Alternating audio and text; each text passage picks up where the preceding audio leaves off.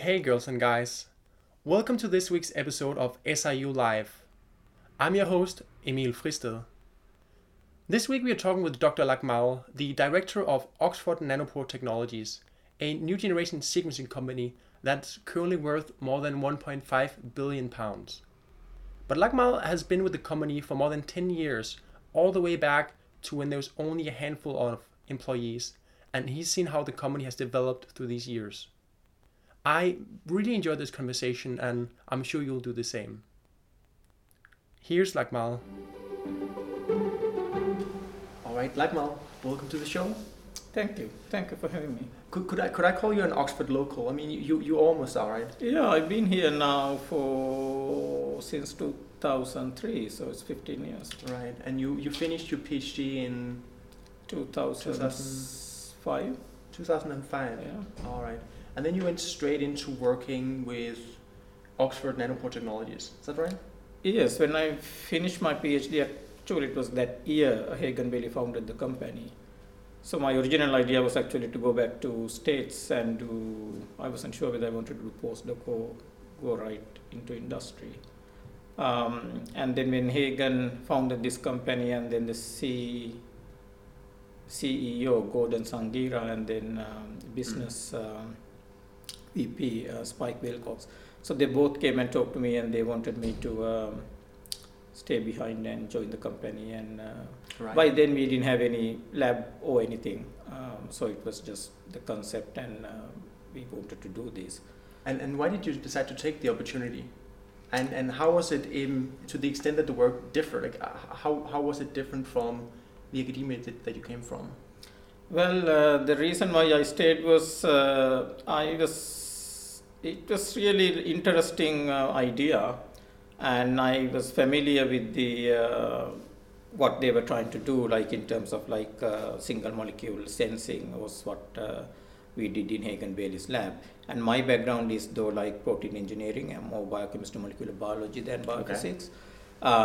So I thought it was a really good opportunity to start something new, and I thought like why not? Do you remember some of the thoughts you had in the period leading up to doing that transition? Some of the considerations you were having about moving from the academic setting to a more industry-like setting? Well, it was just like finishing your PhD, right? So you either wanted to do a postdoc or you wanted to join industry. And I mean, being in an academic lab and seeing postdocs, and sometimes some of the projects work, some of the projects don't.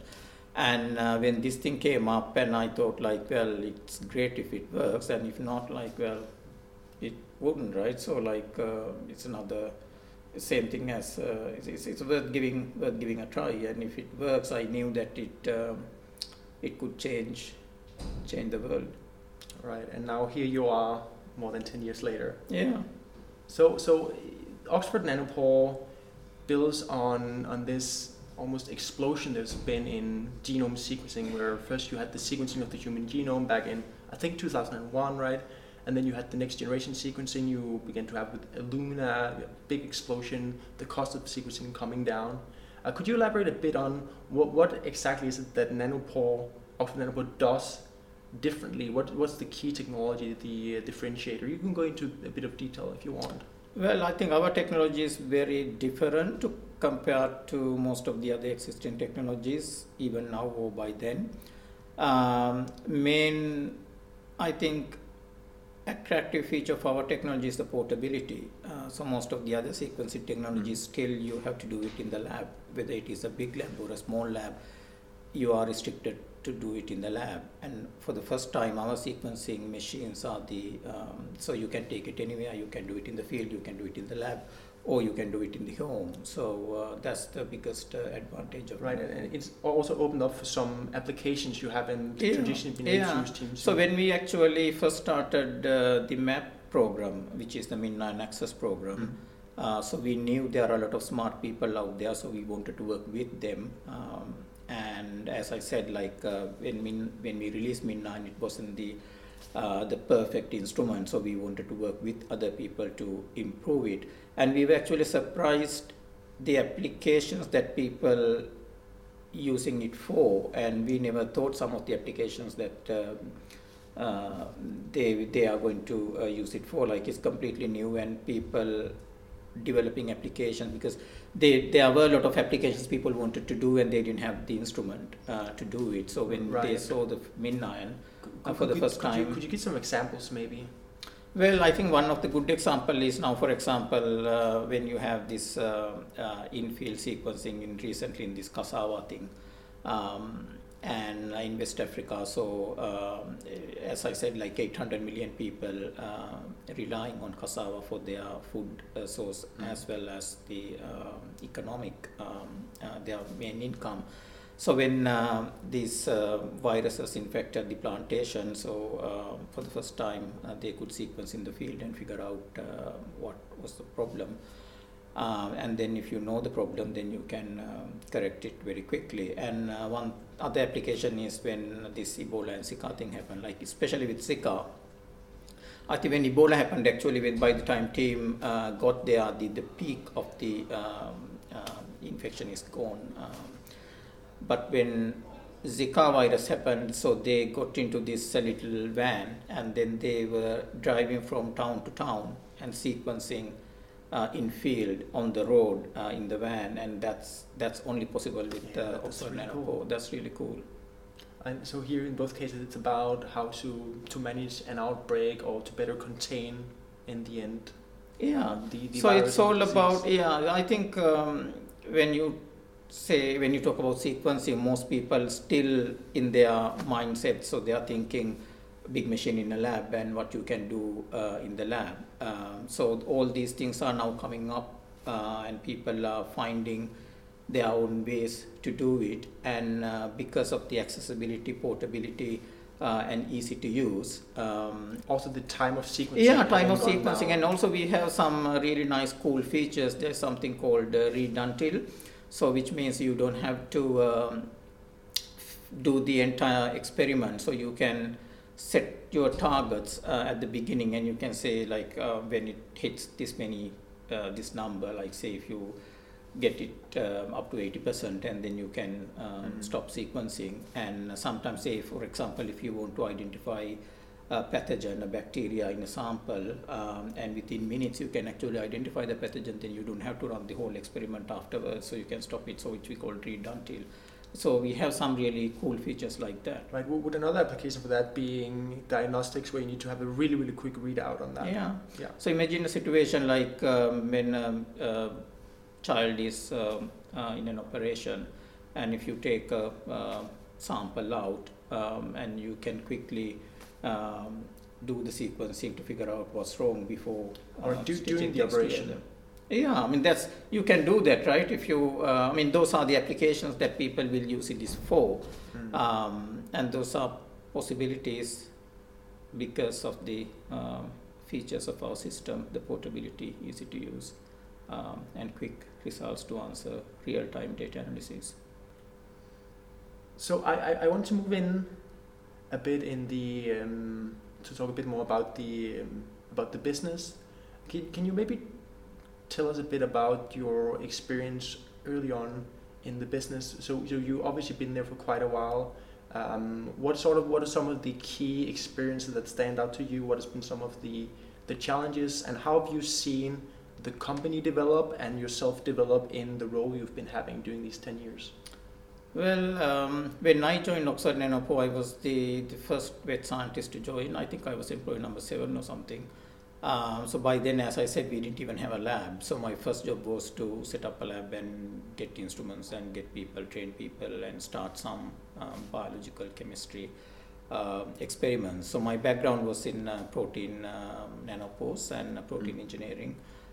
So that's how we started, and then slowly developed into bigger roles, and then enzyme came in, then membrane came in, then we bring things together, and it developed into this really cool product. So some of the challenges is actually, so as I said, I think individual groups build these or develop their individual feature, like or the pore or the enzyme or the membrane or the software or the engineering teams do the machines. So we individually build all these devices or the proteins, and then at some point they all need to come together and they need to be compatible with each other. So I think that's the biggest, I would say, challenge, the integration. Yeah, so the integration and to make sure that they work with each other, each other's development is quite key. And if not, then you have to go back and redesign a lot of things.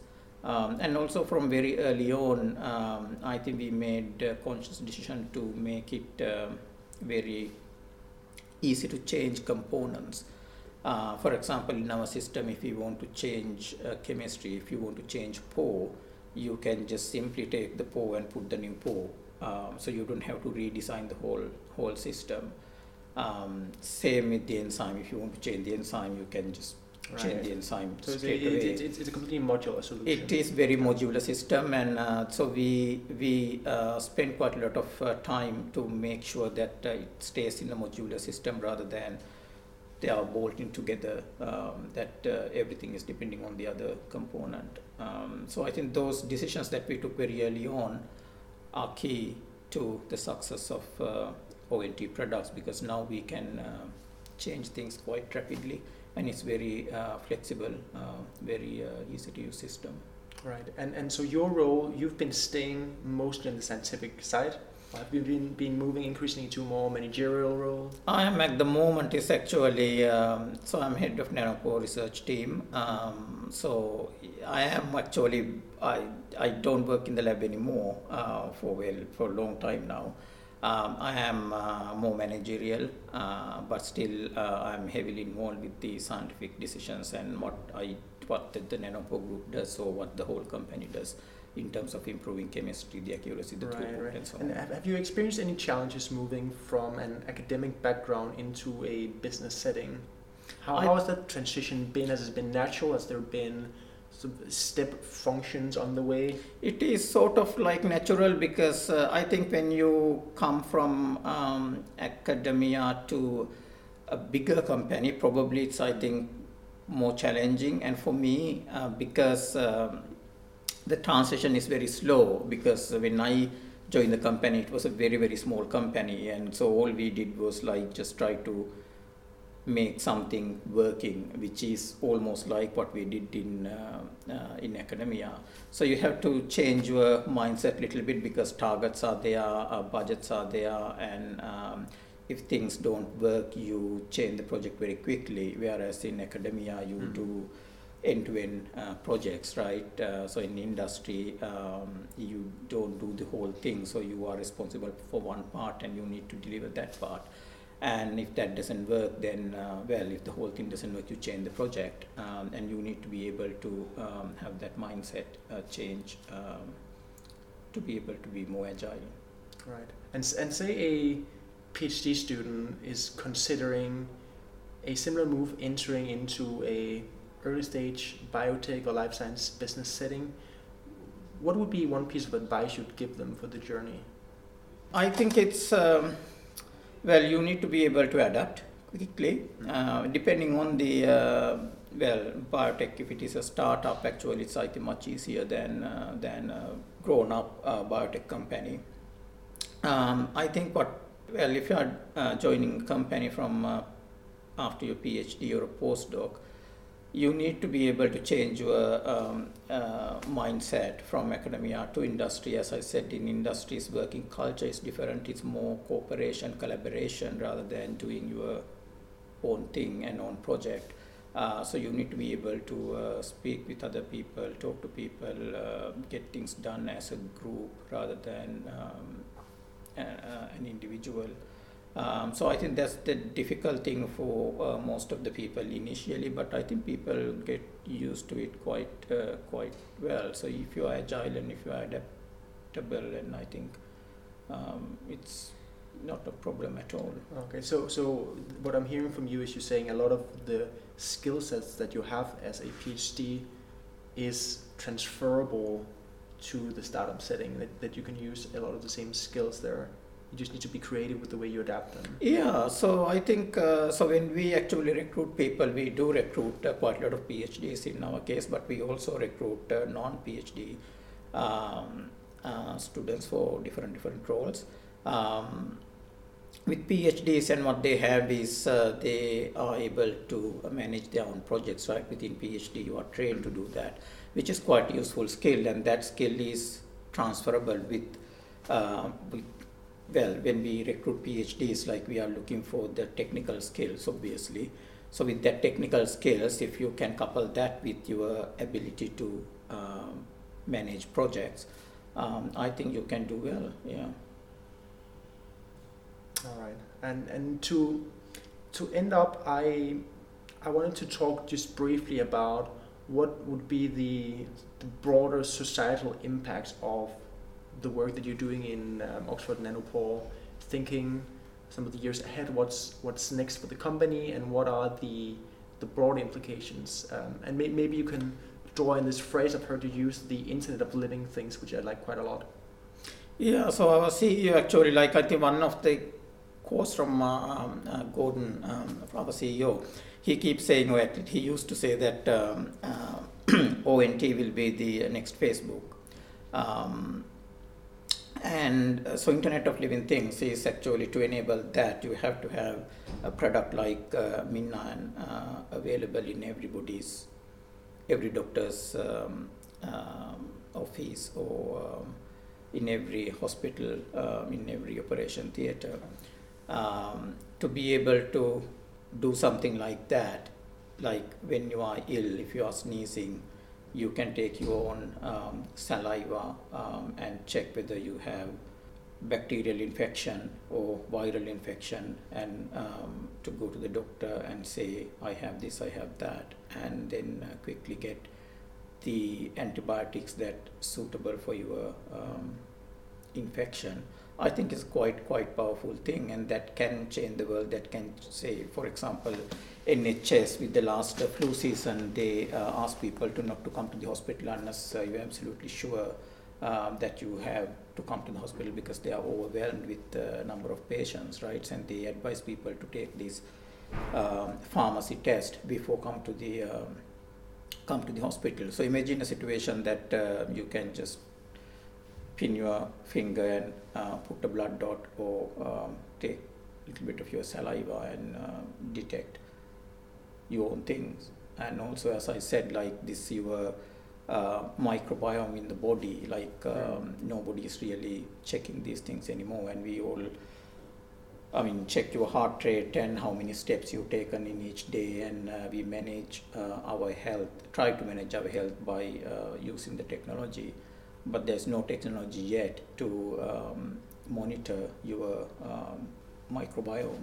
Right. So really it's the combination of the portability and the accessibility that's growing with the real-time sequencing that will allow people to generate biological data on themselves in the same way as they have, say, a digital identity today. Yeah.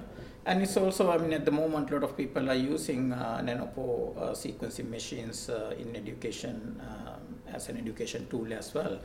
Not only in universities, but in schools, in everywhere. And it's quite cool thing to see that kids are talking about Nanopore sequencing, and you can do this now at home. And when I interviewed, actually, like last year, there was this girl who told me that she wanted Minnayan as a Christmas present, and she asked her mother to buy that. That's awesome. That's awesome. And when I was in a conference last year, there was a guy, his father is a doctor, and actually he had the Minnayan at home, and he said I wanted to see what I can do. It's only like $1,000, so you can buy it, people, if you can afford it, and it's then you can explore the world, right? You can explore not only your biology, but whatever you want to do, like a soil sample, water sample, air, whatever, what's in my pot, basically. Yeah, so both with the biology and also in terms of the medical data, it's becoming democratized in a really substantial way. You can imagine how this is putting the patients in the center of the medical system in a different way than it has been done, which obviously raises some data privacy issues, but might also be something very valuable if you look at the way that the health systems globally are constrained in terms of costs. Yeah, so I think the Min9 can change the world. Nanopore sequencing can change the world, and basically our motto is like sequence anything, anywhere, by anyone. I think epitome of that is obviously, it's now been sequenced. It's taken to International Space Station, it's taken to bottom of the sea labs, and it's being sequenced everywhere in the field, in the labs, in space and under the sea. So I think that speaks for itself. Thanks. Cheers. You've been listening to SIU Live from the Science Innovation Union. For more information on what we're doing, more content, go to science-union.org. You can go to Apple Podcast and subscribe to SIU Live to get the newest episode whenever it comes out. Or go to our Twitter page at SIU Live to ask questions for coming speakers or even suggest speakers. I'm your host Emil Fristed, and this week's episode was edited by Philip Dimitrov.